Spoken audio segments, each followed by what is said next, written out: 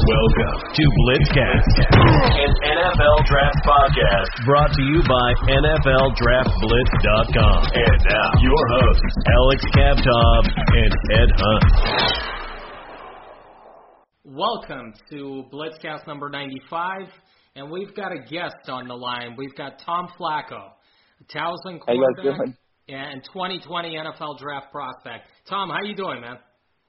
Doing good. How you guys doing? Just working out, right? Just doing a little bit of yoga and stuff. It's an exciting time right now for you, getting ready for the NFL Draft, isn't it? Yeah, it's definitely an exciting time. It's been time where you focus on one thing, so it's really nice. It's been fun. Where are you currently training? Tell me about the training facility. Where are you at?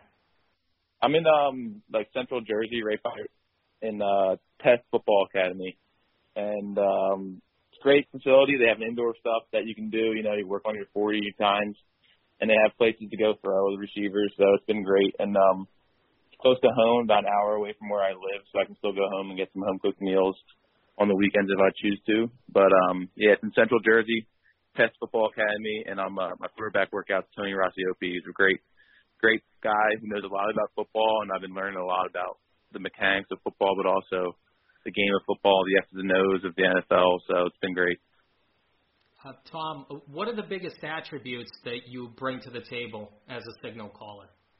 Well, I think that I can run an offense. I think I have the capability, the talent, and the arm strength to run an NFL offense. I'm smart enough to be able to understand the concepts and be able to run an NFL offense, but also I have that athleticism that can kind of transfer over to the NFL that, the guys like Russell Wilson, Deshaun Watson, a lot of guys, even Patrick Mahomes, he's always creating plays after the play.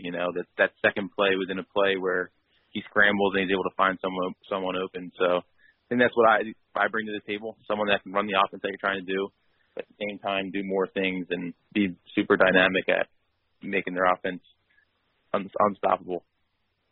So what NFL quarterback would you compare yourself to? I don't know. I don't really like comparing myself to any of the quarterbacks. I see differences. I don't really watch them as much. I'm trying to watch them as much as I can, but I really don't have any comparison. I'm Tom Flacco. I'm different than anyone else in the league. Just like everyone else, that Russell Wilson was different at the time he was coming out. People want to compare me to the shorter guys, Russell Wilson and Drew Brees, but they're two different quarterbacks. They're similar heights, but they're completely different in what they do. So I don't think that I want to compare myself to anyone. What do you think is the key to playing the quarterback position in the NFL? I think, like I said, just the ability to understand everything that's going on, but also these guys are making split decisions, really quickly. They're able to make great reads and in a very quick time period. So I think that's really what is the difference between these guys. Obviously, they have the talent. That's kind of like a prereq, being able to throw the ball.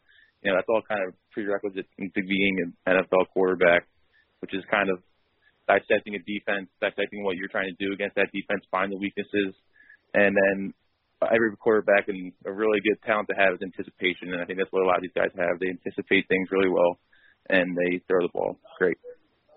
You played in the Tropical Bowl All-Star game in Daytona Beach. How would you describe that overall experience? It was an awesome experience. The Tropical Bowl was the first experience I've had, in the the post-college career. It was an awesome step. I started talking to the NFL teams. I met with a bunch of scouts. That's kind of the best thing, that the Tropical Bowl allows you to do.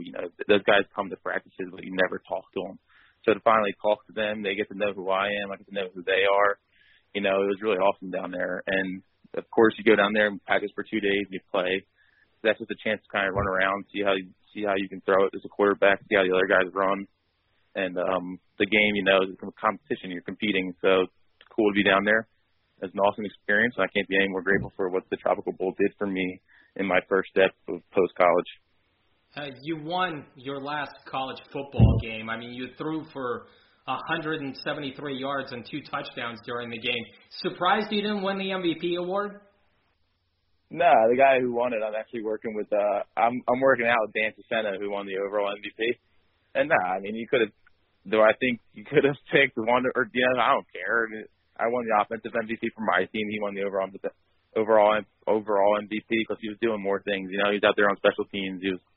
And the guy had 2 touchdowns for big touchdowns. How can you take that away from a wide receiver? So I don't think I definitely wasn't surprised. I was just whatever. You know, I think it could have gone to either one of us. And like I said, I got the offensive MVP, so doesn't really matter. I think he deserved it. Are you disappointed that you didn't get an invite to the scouting combine? You look at that list. Do you have a chip on your shoulder now? No, I have a chip on my shoulder for many reasons.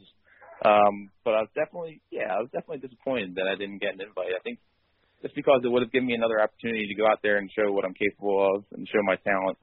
And then they can also compare me to guys that they might have higher on their board or people who are on their board, you know. So it would have been nice to go there and not compete with those guys, but just kind of be around them, you know, compare myself with them.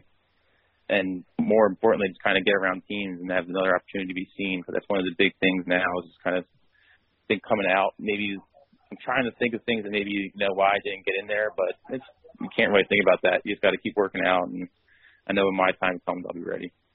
Tom, obviously your big day is going to be the pro day. That's going to be your biggest interview.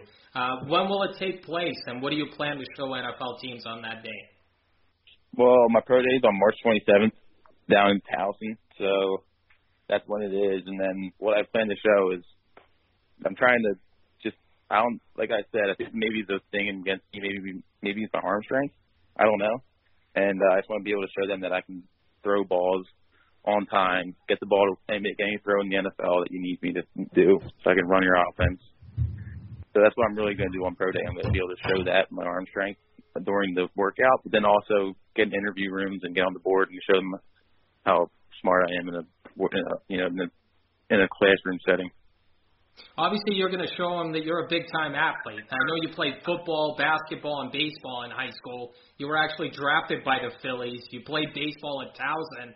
Talk about that, just being an athlete at the quarterback position. Just like what I said, just being an athlete, I think playing 3 sports really helps you in anything that you're going to do. You're just more athletic, and you know things, and your competitive spirit is high. I've been in a competitive atmosphere my whole life, so I think that it just helps me out in every aspect of working out, playing. But like I said, being an athletic quarterback is kind of the new age. You know, coming out 6-7 years ago, I'd be much different than coming out right now. It's a great time for me to come out in the NFL. They're looking for guys who can run and create that play, so I think I have that attribute. What schools were interested in you out of high school? Like, why did you choose Western Michigan? I had some, like, Western Michigan. Why I chose them is because they offered me the gray shirt, and that was, like, at the time, that was a pretty big deal because it allowed me to continue my aspirations for baseball at the time. And, like, a lot of guys, like, a lot of teams, they want your quarterback to get there in January. But Western Michigan wanted me to get in January, but the following year, so I kind of took that fall off. So it was definitely the best situation coming out of high school for me to go to. And also, it was just the best school that offered me. I had some SCS offers, like, you know, in the CAA, but I felt like the Western Michigan was probably just the best offer that I had. And they also offered me the gray shirt, which was an awesome opportunity for me, so I took it. Why did you decide to leave Western Michigan and transfer to Rutgers? And what happened at Rutgers? Those are long stories, man. You know, just going into they were tough. They were tough decisions. They really were. You know, they're probably the hardest decisions of my fortunate life. Now that those were the toughest decisions I've made, but just things weren't going as I wanted them to. Is the short answer, and I felt like the best chance for me to play was transferring, and I felt like when I went to Rutgers, I thought I was going to have a good opportunity, and then when I didn't, I decided I needed to get out of there. I was pretty low on the depth chart at Rutgers, so I was like, I got to go somewhere where I can play, and started looking for schools, and Towson ended up contacting me, so I visited, and I loved it, and can't be more grateful for Towson and what they did for me. So after all that, why did you transfer to Towson? I met with the head coach, Rob Ambrose, and at the time, the offensive coordinator, Jared Ambrose. And just after meeting with them and talking about football and, you know, what they want to do with the offense and talking with them, I think that I just kind of saw that they had personality traits that I wanted to be a part of. You know, I knew that me and them would have a great relationship, and I knew I was going to have a chance to play, which is obviously the most important thing. So I decided to go there based on just the type of people that they were, and it was a great decision. Can you tell me about the Wake Forest game in 2018? You played well in that game. It was a game that kind of put you on the map. Yeah, I think it was like the second game, the second start that I had. I get to go down to Wake Forest, and they were a good team. They had a great defensive line that year, but I can't really tell you. It was 2018, but I just remember our offense played it pretty well in the first half, but we kind of came out in the second half and we didn't do what we wanted to do, and they ended up beating us. You said I played well. Yeah, I think I had pretty good statistics, but I'm never happy with a loss. You know what I mean? So it was, like I said, our offense had a good first half, so there were things that we could build upon going into the next couple games at the time. So it wasn't like, oh, we got killed by Wake Forest. It was more of a, hey, we did some things well, let's build on that, and then we kind of played pretty well the next coming game. So that's what was the best thing about Wake Forest. So there's a 10-year difference between you and your older brother, Joe Flacco. What can you tell me about him? He's my brother. He's 10 years older than me, but there's four in between us, so we're a really tight-knit family, I'm the youngest of 6, 5 boys, 1 girl. We played sports throughout my whole life growing up. I would play Joe in basketball. Joe's the man. I grew up being the man. We knew he was capable of playing the NFL. Dude made it in the NFL. He had a great career. His career's not over, and he's the man. I mean, he's the big dog, and he's my brother, though. You know what I mean? Let's do that, Tom. Your games couldn't be any more different, though. He's a big pocket quarterback. I like football. Yeah. No, completely different. Your games are completely different. I mean, he's big, a pocket quarterback with a huge arm, a better athlete than I think people give him credit for, but he still stands in the pocket and delivers the ball. You're a guy that extends plays and makes a lot of throws on the move. So are people surprised that Joe is your older brother? Yeah, I mean, they definitely, one of the first questions people will ask me, so where's the height? Because Joe's 6'6", I'm 6 foot, so that's the one thing that I'll get. But yeah, we're different, but we're also pretty similar. I wouldn't say I'm completely I'm not completely not Joe. I think that, and like what you said, people don't realize how athletic he is. He's not. Go look at his combine numbers. He did pretty well. Joe's just different. He's tall, and he knows what he can do really well, and that's to make decisions and sit in that pocket. And that's a credit to him. I mean, a lot of guys can't do that. They can't sit in the pocket like he can and take those hits as he throws a freaking touchdown pass, So, I think I can do those things too. So I'm not going to be able to sit in the pocket maybe as well because I need to find my little holes. And, I'm going to have to be a little different than Joe just because of the height difference. But I think there's more similarities than people think. Well, Joe had a good combine numbers, Tom, but to be honest with you, you're going to run like a 4.5 at your pro day, I would assume. Yeah, that's it. That's the goal. I think that's pretty accurate. Look, Joe won the Super Bowl, the ultimate prize with the Ravens in 2013. Did you attend that game? Did you see the Super Bowl up close in the Superdome in New Orleans? Yeah, I was down in New Orleans, and that was one of the best. That was a really cool experience to be down in New Orleans and for the Super Bowl. I was hoping to go to more of them for Joe, and I think I could be going to more for Joe, but hopefully I go to my own, So, kind of last question about Joe. Do you think Joe will stay in Denver and be the backup to Drew Lock, or do you think he'll be going somewhere else in 2020? I don't know. I really have no. I don't know as much as anyone else. I know Joe's willing to do whatever to stay in the league. That's pretty much all I know, and I really don't know. Okay. Well, kind of this is the last question. We just kind of want you to make your sort of final sales pitch for you. Why should an NFL team draft you? There's a lot of reasons. I'm not going to give a sales pitch. I mean, it's because I've already given it. I can run an offense that you're looking to try to do in the NFL. I can run an NFL offense, but I can do more than just that. And that's what you're seeing in the NFL now. You can see guys who are athletic who can run around, create plays. I think I can do that. So, I mean, what is your knock against me? What is keeping me out of the NFL is my question to those people. And like I said, I just kind of said why I should be in the NFL. Well, Tom, thanks for joining us. We appreciate it. That was Tom Flacco. Good luck to you the rest of the way. All right. Thanks. Have a good one. So let's get to the draft talk, and let's get to those teams that have multiple picks in the first round.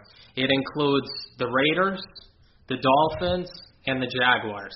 So those teams have a lot of leeway. They've got a lot of maneuvering power. If they want to all of a sudden trade up in the draft, they certainly have the capital to do it. So let's start with the Raiders, Ed.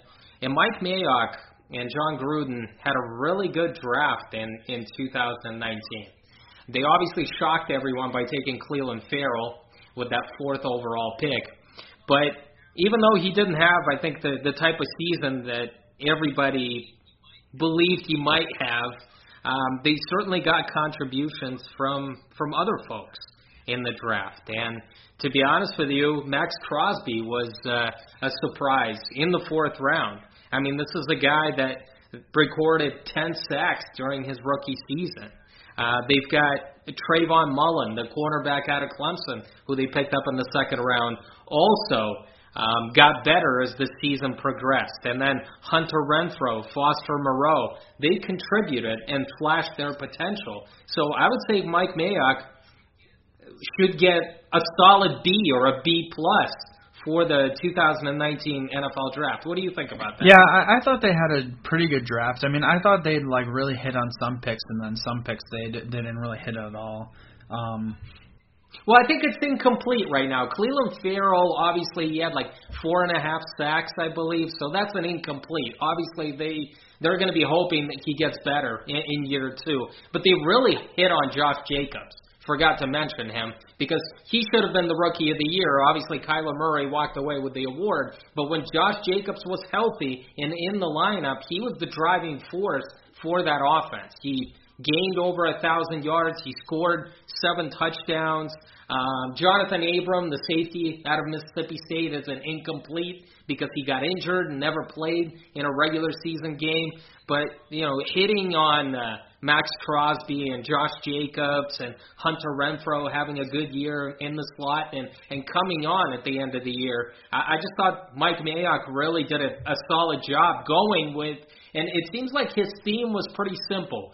He went with players from big-time programs. He went with winners. He went with guys who have great character. That seemed to be the theme with the Oakland Raiders picks. Yeah, I thought he went with a lot of Senior Bowl guys too. I think that was one of the themes. It was kind of cool to see the year Max Crosby had. Considering we interviewed him on the site. Good guy too. I thought they hit on. You've kind of hit on the Josh Jacobs and the Trayvon Mullins and Max Crosby's, but another one I want to point out, and I've brought this name up before, is Foster Moreau. I think he's a legitimate starting tight end in the league, and I think he's probably one of the better number 2 tight ends in the league right now. Obviously, there's been a lot of rumors about Derek Carr, whether he was going to be the starting quarterback going in the 2019 year. He had a good year, Ed. I mean, statistically, he had a good year. And then those rumors started up again. Is John Gruden giving up on Derek Carr? Is he going to bring in his quarterback in 2020? And Mike Mayock and John Gruden have gone on record to say Derek Carr will return in 2020. So that seemed to be an issue that needs to be closed at this point. I doubt that the Raiders are going to spend a high first-round pick on a quarterback. That might happen in next year's draft, but not in this year's draft. They've got 2 picks, Ed.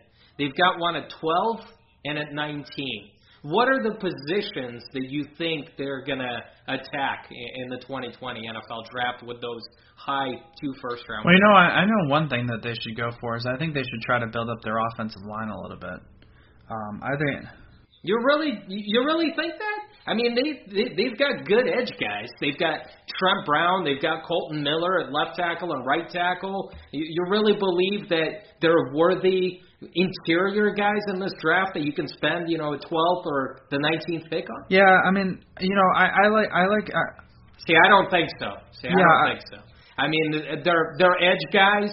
I think they're going to be 5 or 6 tackles taken in the first round. I think when it's all said and done, but I just don't think anybody is worth taking as far as interior offensive linemen go. Yeah, I mean, the kind of 2 picks that I kind of thought about when I sort of thought about the Raiders was I kind of like at 12 for them going for someone like a CeeDee Lamb or a T. Higgins, because I think one of the two will be available.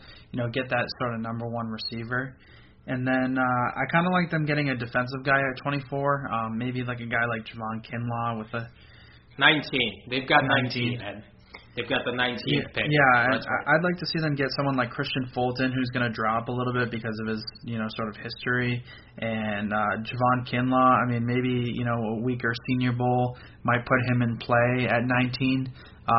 Whereas maybe in the past, he was really thought of as a top 10 pick. Yeah, I think you've recognized those 2 positions that are their biggest needs. Wide receiver, and they probably should go wide receiver 2 or 3 times during this draft, because certainly it didn't work out with Antonio Brown and everybody that they had on the roster. I mean, Hunter Renfrow is a good wide receiver, but he's a slot guy, and they need a legitimate number 1 and number 2 receiver. And that's definitely a need for them. And so anybody, I think Jerry Jeudy, CeeDee Lamb, I think T. Higgins is a little bit high for number 12. But I think CeeDee Lamb and Jerry Jeudy should be in the conversation, because Mike Mayock has drafted Clemson guys with Farrell, and he has drafted Josh Jacobs, an Alabama player. So I think that's going to be the question mark. And at 19, you hit it. Yeah, I think corner.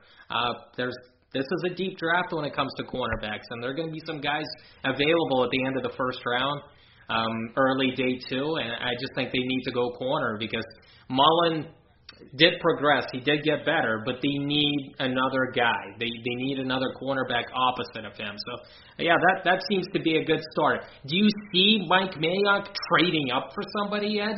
Using those 2 picks and maybe jumping up into the top 10? See, I like the Raiders kind of keeping their 2 picks. I think there's a little bit of depth in this draft, and I especially at certain positions of need, there's some depth. I mean, positions like corner and wide receiver we've talked about, where there's just like multiple guys that you could go with that would be good solutions. So I don't think you need to trade up and get the exact guy. I think you can kind of wait and you accumulate 2 first-round picks, so you bring in 2 basically starter-ready guys. So this is what the Raiders need. They don't really need that one player. I think they're a little bit still in that kind of best player available mode. I don't think they're in that mode where they just need to get that one player and that'll fix the pieces of the puzzle. I think they're still kind of in that best player available mode. Try to get all the stack up all the talent that they can get.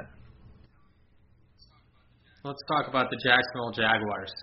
The Jags, they have 2 picks as well in this draft, and they've got the 9th pick and the 20th pick in this draft.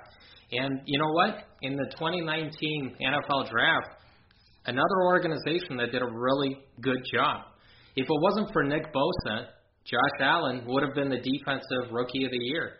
You and I underestimated him. We picked out, we tore his game apart, and we never thought that he was a generational type of pass rusher. Well, you know what? He proved us wrong. Josh Allen just came out of the gates, even though he wasn't a full-time starter. He was mostly a situational guy, but they brought him in, and he tore it up in those passing situations. His job was to get after the quarterback, and that's exactly what he did. And then, the Jags hit on a 6th-round quarterback. Gardner Minshew had a good year. Nick Foles went down with an injury. Minshew stepped in, and he had a good year. Passed for over 3,000 yards, had 21 touchdowns, took care of the football. And there are some people in the organization that believe that Minshew might be the future for that team, even though I'm sure they wouldn't want to bring in another guy to challenge him. And then they got Juwan Taylor in the 2nd round, and he played. He went through some growing pains, but he had a knee issue which dropped him into the beginning of the 2nd round. But Taylor played quite a bit at right tackle. And then Quincy Williams was a shocking pick, a linebacker out of Murray State in the 3rd round. And he played in 11 games and started 8 games for the Jacksonville Jaguars. They really hit on him because they lost Telvin Smith to start the year. And Quincy Williams I mean, he filled his role and played really well. So before he went down with an injury in December. So the Jaguars, another team that had a good draft in 2019. Yeah, I wasn't a huge fan of the other picks, but I think they hit on 3 or 4 guys. I wasn't as big of a fan of Quincy Williams as you were. I wasn't a big fan of his either, to be honest with you. I thought that was a reach when they took him in the 3rd round. But all that mattered was the Jacksonville Jaguars picked out a guy that they believe would fit their system, a guy that just flies around and makes plays. He's got sideline-to-sideline speed. And I give credit to the Jacksonville Jaguars because when the pick was made, I was like, what? I mean, this guy was a late-round pick, an undrafted free agent. Boy, was I wrong. Yeah, and so, I mean, I think, just kind of recapping it, Josh Allen, I think it's 7. I think he's still kind of underplayed, what I thought he could be, or what he was expected to be. So I wasn't as excited.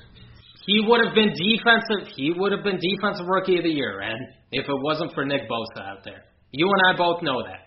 I mean, check out his numbers. Again, it's like the Saquon Barkley, man. I mean, Saquon Barkley never got respect from you. We should give Josh Allen a little bit more respect, Ed. We didn't, and we were wrong. It was a good pick at 7. They got a guy that can put pressure on the quarterback, and that's what they were looking at. An outside guy, and Jacksonville Jaguars hit on that pick. Let's go with what they'll do in 2020, Ed. Forget about the recap. We've already done that. They've got the 9th overall pick and the 20th pick. What are the positions they're looking for? What are their biggest needs? Well, I like in this draft going for a receiver, sort of with that 2nd pick. But in the first pick, I'd like to see them bolster that offensive line a little bit more. I mean, they went with Jawan Taylor last year, but I don't think they're done building that offensive line. A name I like maybe, at the 9 is, if Andrew Thomas isn't there, is maybe a guy like Tristan Wirfs from Iowa.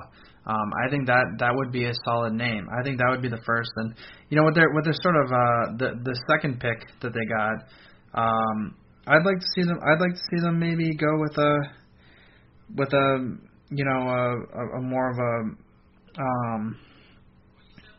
Well, you said wide receiver, so is it your Colorado guy that's going to be the hot name here for the Jacksonville Jaguars? I mean, he is going to run a fast time at the combine. I kind of like what I really would like is something like Kenneth Murray at number 20. Get a linebacker. I'm not really impressed with the Jaguars linebackers. I thought the Jaguars defense underperformed this year, and I think one of the reasons they underperform is the linebacking core. So I think a guy like Kenneth Murray would be good with their 2nd pick. Makes sense. I mean, you kind of surprised me with Tristan Wirfs, though, because he's a right tackle. Jawan Taylor is their right tackle, hopefully for the next decade. So are we talking about Wirfs replacing possibly Cameron Robinson? I don't see Wirfs as a left tackle in the NFL, Ed. Are we talking about him moving to guard? I guess I mean, we got to dissect this. I mean, we got to think this.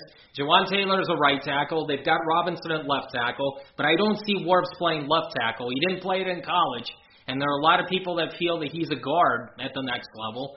And obviously, I'm asking a legitimate question. Do you think Wirfs will slide to offensive guard then for the Jacksonville? Well, maybe you could put Jawan Taylor at left tackle, and then you could put Wirfs at right tackle, at least for the first year. You just don't like Cameron Robinson, do you? No, I mean, I thought he was overrated when they came out for the draft. I thought that was a weak tackle class, and he got picked in the first round only really, or actually I think he got picked in the 2nd round. But the reason why he went so high was because there was no talent at tackle in that draft. I like the linebacker pick. I like the Kenneth Murray pick. They've got Myles Jack in the middle. He's coming back from an injury. But I think Kenneth Murray can be that weak side linebacker for the Jacksonville Jaguars because I don't see him as a middle linebacker at the next level. He just runs around too many blocks. He's got sideline-to-sideline speed, and he could do the job as a weak side linebacker in that 4-3 defense. I also like that you mentioned wide receiver. They do need a wide receiver in this draft, even though DJ Chark, he had a good year, but they need another guy. So maybe Laviska Shenault is a possibility at 20. We'll see how he does at the combine, but I'm sure he's going to impress with those numbers. And I also say corner, Ed. That's a possibility. You mentioned Tristan Wirfs with that 9th overall pick. Maybe Jeffrey Okudah from Ohio State. If he drops to 9, the Jacksonville Jaguars could jump at the chance because they need a corner as well. That's one of their biggest needs. So corner, wide receiver, linebacker, and possibly offensive line. Let's get to the Miami Dolphins. And the Miami Dolphins have 3 first-round picks in the 2020 NFL Draft. They've got a 5th pick, they've got the 18th pick, and they've got the 26th pick in this draft. You know, their returns from the 2019 NFL Draft, I say they're mixed. Michael Dieter, the 3rd-round pick, he started 12 games, and then he got benched in December. That wasn't good. Then Christian Wilkins got off to a slow start, the defensive tackle from Clemson, who they drafted in the 1st round. He got off to a slow start, but he came on at the end of the year. I thought he was better in terms of getting after the quarterback. So the future looks a little brighter. They didn't have a 2nd-round pick because they spent it on Josh Rosen. So I would say the Dolphins didn't have such a good draft in 2019. What would you say? Yeah, I actually really didn't like any of their picks. If there's anyone that was kind of savable was Christian Wilkins. I thought Dieter, I liked Dieter going into the draft, but he didn't have a very good year. Van Ginkel was on IR. Prince, I think he ended up actually with the Bengals, so I mean that's kind of a wash. I don't think Chandler Cox made the team, and then Myles Gaskin, he was on the team, but I don't think he had a great year. So, I didn't think the Dolphins had a very good draft last year. So there are plenty of needs, Ed. Plenty of needs. They need a quarterback. They need offensive tackle, maybe even 2. They need a couple of offensive guards. They really need to rebuild that offensive line. They need a running back. They need an edge rusher because this is a team that plays between, they switch between a 3-4 defense and a 4-3 defense. So ultimately they need a guy that can get after the quarterback. So let's start with number 5, Ed. That seems to be the spot for the quarterback. Do you believe that that's the direction that they're going to go? Yeah, I think it's going to be a bidding war for Justin Herbert. I really feel like that number 3 spot's going to be traded down, and I think it's going to be the Chargers and the Dolphins who are going to bid for that spot. And we'll find out who likes Justin Herbert more. And I mean, there's no way to telegraph that, but I think the Chargers and the Dolphins will both take a quarterback. But it'll be interesting to see which one they like. I legitimately think Justin Herbert is the clear number 2 quarterback in this draft, and I think there's a drop off at number 3. So I think there is some bidding that will have to be done for that number. What I think is going to be the number 3 spot for those 2 teams to move up. It's going to be interesting. Obviously, quarterback is going to be the pick. I differ with you on that. I think it's going to be Tua. To me, there's no question about it, but a lot of it depends how he passes his medical at the scouting combine. But you know what? When your owner sees a quarterback 2 times during the year, and their owner, Dolphins owner, watched Tua play twice during the year, that says a lot. The ownership is going to be pushing for Tua. And it just depends who Flores wants and who Chan Gailey wants. Because Chan Gailey is the new offensive coordinator of the Miami Dolphins. And he's had different quarterbacks in the past. So we'll find out whether it's Herbert or Tua. I think it's the Alabama quarterback. Where do you think they go at 18 and 26? It's got to be offensive line. Maybe they piggyback and they go back-to-back with the offensive line. Well, I think offensive line is always overdrafted. I mean, one of these guys like Wirfs or I've even seen Andrew Thomas dropping. Maybe some people think he's going to drop. I mean, I think they need to take some sort of offensive tackle because, to be honest with you, since they've lost Laramie Tunsil, they really haven't had a left tackle. Yeah, absolutely. But like I said, they need a left tackle, they need a right tackle, they need offensive guards, they need a lot of help. And a running back seems to be a popular pick with them at 26, Ed. Maybe DeAndre Swift, maybe J.K. Dobbins, maybe somebody else. A running back might seem like a logical choice there at the end of the first round as well. Yeah, I like the fit of maybe a J.K. Dobbins. I think that would be an interesting pick. I also wouldn't be surprised if they went with a receiver. There's a lot of receiver depth in this draft. Maybe they like a guy, maybe the kid from Baylor or something like that. I mean, just something to sort of add to that offense. I mean, they really need to bolster up that offense, and I think if with the first 2 picks they get their quarterback and they get their offensive lineman, then maybe the next pick is a playmaker. Somebody who can sort of be that sort of feature in the offense. All right, so those are the 3 teams that have multiple picks. The Las Vegas Raiders, I called them the Oakland Raiders. Now they're Las Vegas Raiders going into the 2020 NFL Draft. The Jacksonville Jaguars and the Miami Dolphins. All 3 teams have firepower. If they want to move up, especially the Dolphins, they certainly got that ability. Let's get to the cornerback out of Ohio State, Jeff Okudah. He's been getting a lot of love on Twitter, on the internet. A lot of people have been mocking him at number 3 to the Detroit Lions. If the Lions don't trade down, they believe a cornerback seems like a logical choice. I'll tell you, Ed, I did an extensive study on Okudah. I spent a couple of days on him. I've heard just comparisons. I've heard comparisons to Jalen Ramsey. I've heard comparisons to Patrick Peterson. I just don't see it coming out. I'm not saying who Patrick Peterson and Jalen Ramsey have become.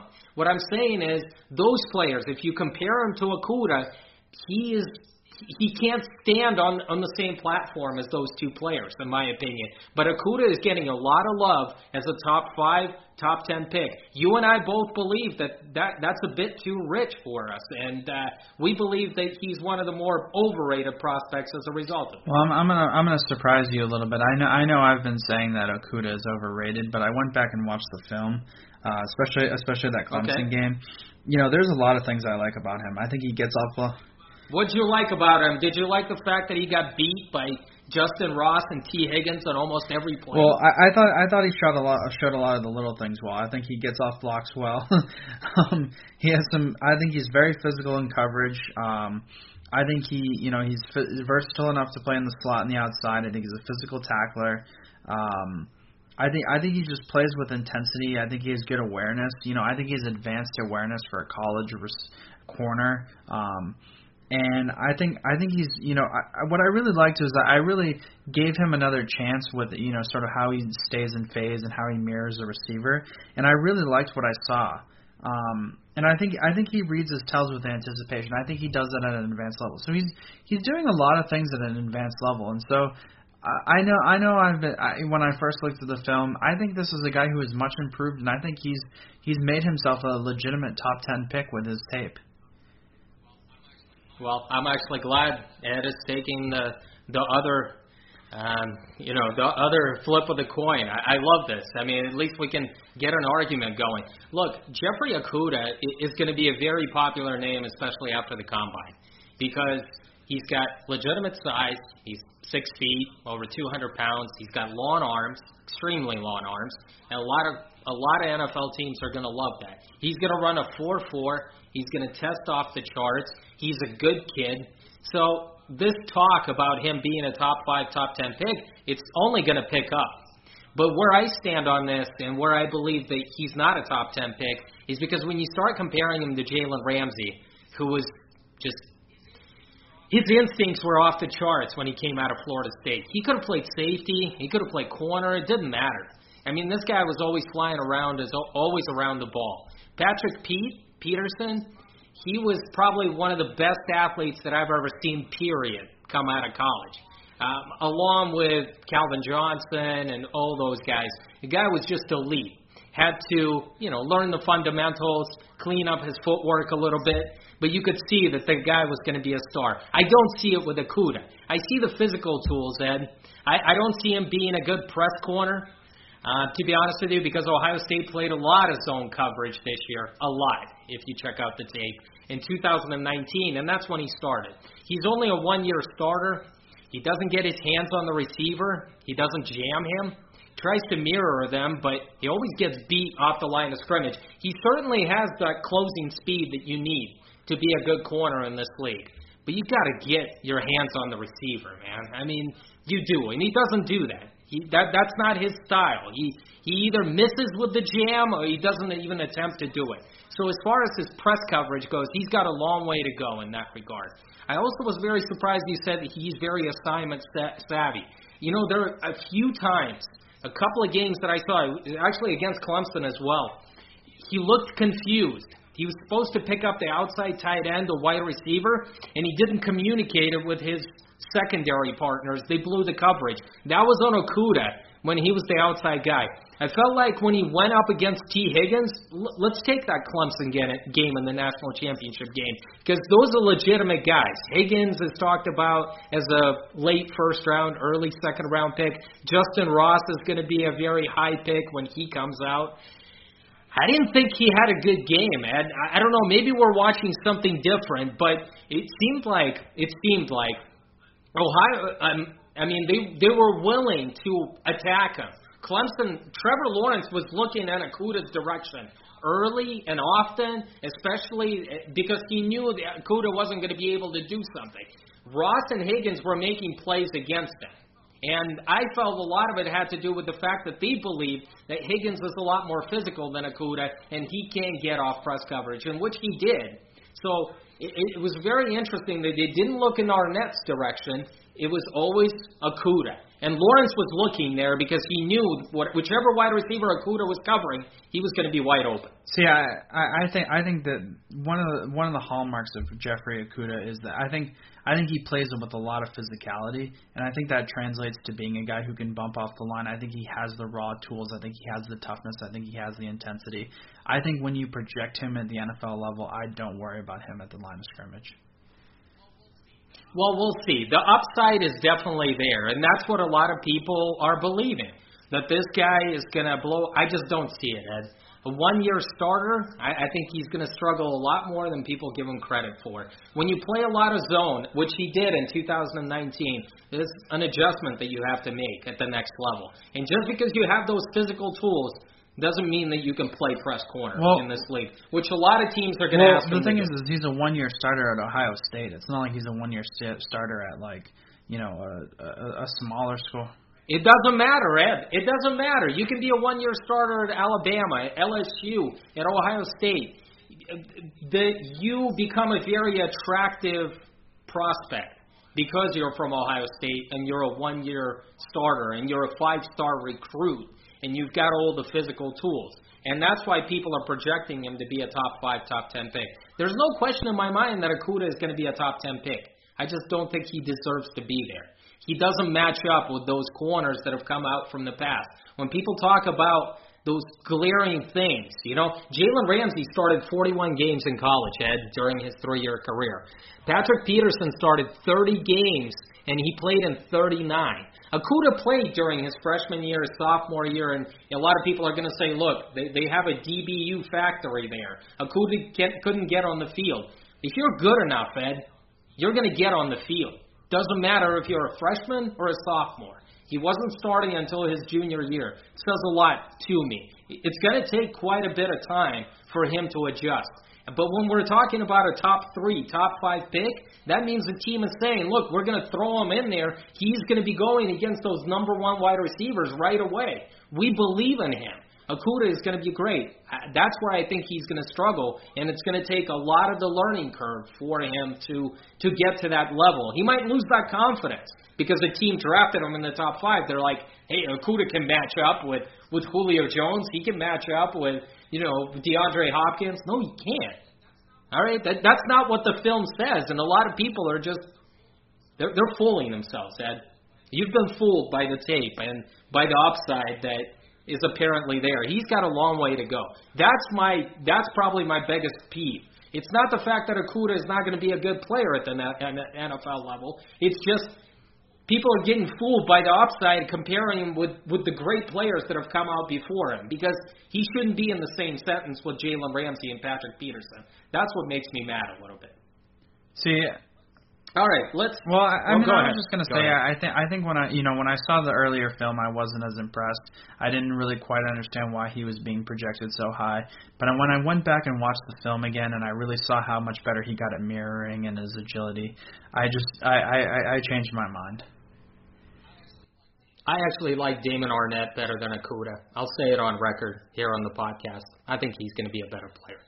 And if you give me Damon Arnett in the second round, I'd take him. And there's no way I'd take Okudah in the top 5 or top 10. Just too rich for me. That's what it comes down to. Let's get to the quarterback that the Chargers and Phillip Rivers have gone their separate ways, Ed. And Rivers has moved on. He moved to Florida. Is that a signal that he's going to sign with the Tampa Bay Bucks? Is that a good fit for him? I mean, that's how they connect the dots with, Rivers being a family man, and he's sort of, his wife's family is sort of in Florida, and so, when you connect the dots, you think, okay, Tampa might be the right spot, but I think there are going to be more teams bidding for him. I think this will be a really interesting free agency period as far as quarterbacks. I mean, it looks like Brady's going to test the market. I mean, you talk to Patriot fans, and they say really it's truly it's the relationship between Bill Belichick and Brady has fallen apart, and so I do want to say that I thought that what Phil Rivers has done for the Chargers, I thought they could have been a little bit more ceremonial. I thought they could have been a little bit more honoring of what he did for that franchise, because he did do a lot for that franchise. He never won them a Super Bowl, but he did a lot of great things, and so he won a lot of games for them. So I think it was a little bit disappointing to see how the Chargers just kind of let him go. It's a business, Ed, and I think the Bucs and Phillip Rivers, I thought that would be a good fit with Bruce Arians' offense. Phillip Rivers likes to throw deep, and he's got those 2 wide receivers, and Mike Evans and Chris Godwin. He's got the tight ends. They've got the weapons, Ed.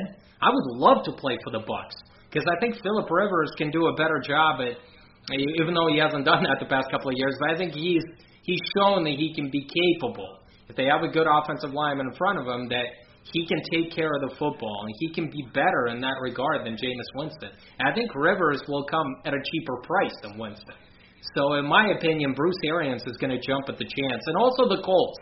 I would say the Indianapolis Colts make a lot of sense for Phillip Rivers as well, because they've got a great offensive line. They have a running game. They found one last year, and they got T.Y. Hilton. And so I know that the Colts are going to address the wide receiver position most likely early, whether it's in the first round or on day 2. I think that would be a really attractive one. So Phillip Rivers to the Colts or the Bucs, and watch out. And those teams are close. We know the Colts defense is good, and the Bucs defense showed promise last year. So to be honest with you, if I want to win, if I'm Phillip Rivers, I would definitely look at those 2 situations, because they just make too much sense to me. Let's talk about the XFL to close the show. We've got to do it, Ed. 8 teams, and football season is continuing. And there are a lot of head coaches, big-time head coaches on the sidelines. What do you think about the XFL? Because I just watched the highlights, Ed. I know you watched the game. And tell me your thoughts before I get to it. I think right now it's minor league football. It's the guys who would have been sort of free agents if more injuries had happened, and that's kind of like the top of the league. That's the starters. I mean, there's no real star power in this league. I think it's football. It's football, and it's football that continues. I mean, I think that's the attractive thing about it for football fans is, you can still watch football on the weekends, Saturday and Sunday, if that's what you like to do. I think they're kind of in the honeymoon of ratings right now. I mean, I remember last year the narrative with the AAF was, it has higher ratings than the NFL. Well, yeah, I mean, there's 4 games going on. There's 4 games to watch. So, I mean, it was all sort of concentrated. I think there's some interesting things to think about, in the future. One thing I wanted to mention on the podcast was, the way Roger Goodell reacted to the XFL. I mean, maybe he's playing the PR game, But I really thought it was interesting where he sort of said, I'm paraphrasing, but he sort of said this would be good for the game of football. And I just thought, this didn't sound like, Roger Goodell was going to try to squash the XFL, but he actually thought it would be a good complement for the NFL. And so I thought that was kind of interesting, and maybe there are some things that the XFL can do. I mean, you've talked about this before, but maybe it could be an opportunity for guys who don't want to play college football, that want to get a paycheck early, after high school. This would be an opportunity for them to play some professional football before they get eligible for the NFL draft. I think there, it'll be interesting to see sort of how it plays out with the XFL as far as, college athletes getting paid. Will the XFL have to compete with college athletes getting paid? Obviously, if you can go to college and get paid, that seems more attractive than, playing in the XFL. So I think there's a lot of unknowns with this league. Absolutely, but the ratings were really, really good, and I like the fact that the big networks are behind the XFL. The ABC, ESPN, Fox network, they're putting their best teams out there. They're putting commentators out there. They're interviewing head coaches on the sideline in between plays. They're interviewing players after big plays. That's entertaining. I mean, the XFL is trying to bring football closer to your TV set. I also think a lot of people can't go to an NFL game, Ed. The tickets are just way too expensive. But the XFL is a little more friendly. I mean, it seems like for a family of four, you can attend the game for $100. So that to a lot of NFL games, you can't go for $100 yourself. So in that regard, and they've got Vince McMahon with big pockets who's willing to spend. So I would say there are a lot of things working with this, and I like the fact that they're tinkering with some rule changes. I like the kickoff where they can't move until the guy receives the kick and he starts running with it. That's kind of interesting. I like the 2-point conversions as well. I mean, you've got a choice of scoring, 2 points or 3 points or 5 points. They give you different, you can start from the 2 or the 5-yard line to score. I think that's an interesting concept. You try to make football a little bit faster and a little bit more entertaining because with all these replays that the NFL is doing, it's slowing the game down. I also like the fact that the official has got a couple of balls next to him. Just one guy having a couple of footballs, and he's just putting it in there, and the clock starts really quickly. I mean, the XFL is trying to speed up the game so we focus on football and not what happens in between plays. So I like that. I like the fact that the XFL is experimenting with some things, and I think the NFL might take a page out of this. So it's going to be good. And I've always been, you know this, I feel like there's always got to be a league that has to act like a minor league type of, setting for the NFL. Baseball has this. The XFL could become that for the NFL. Guys could get shots. Obviously, it's a good time for them to get noticed. NFL teams are going to be paying attention to them, and they'll invite them to training camp. So I'm hoping it's going to work out because, look, the more football, the better. Even though it's not the NFL with all the star power, but I thought XFL did a good job during the opening day weekend. So that was well done. Well done by Vince McMahon and Luck, who's running the league. They've done a good job. This was BlitzCast. This was BlitzCast number 95. We'll come back next week. Thank you for listening.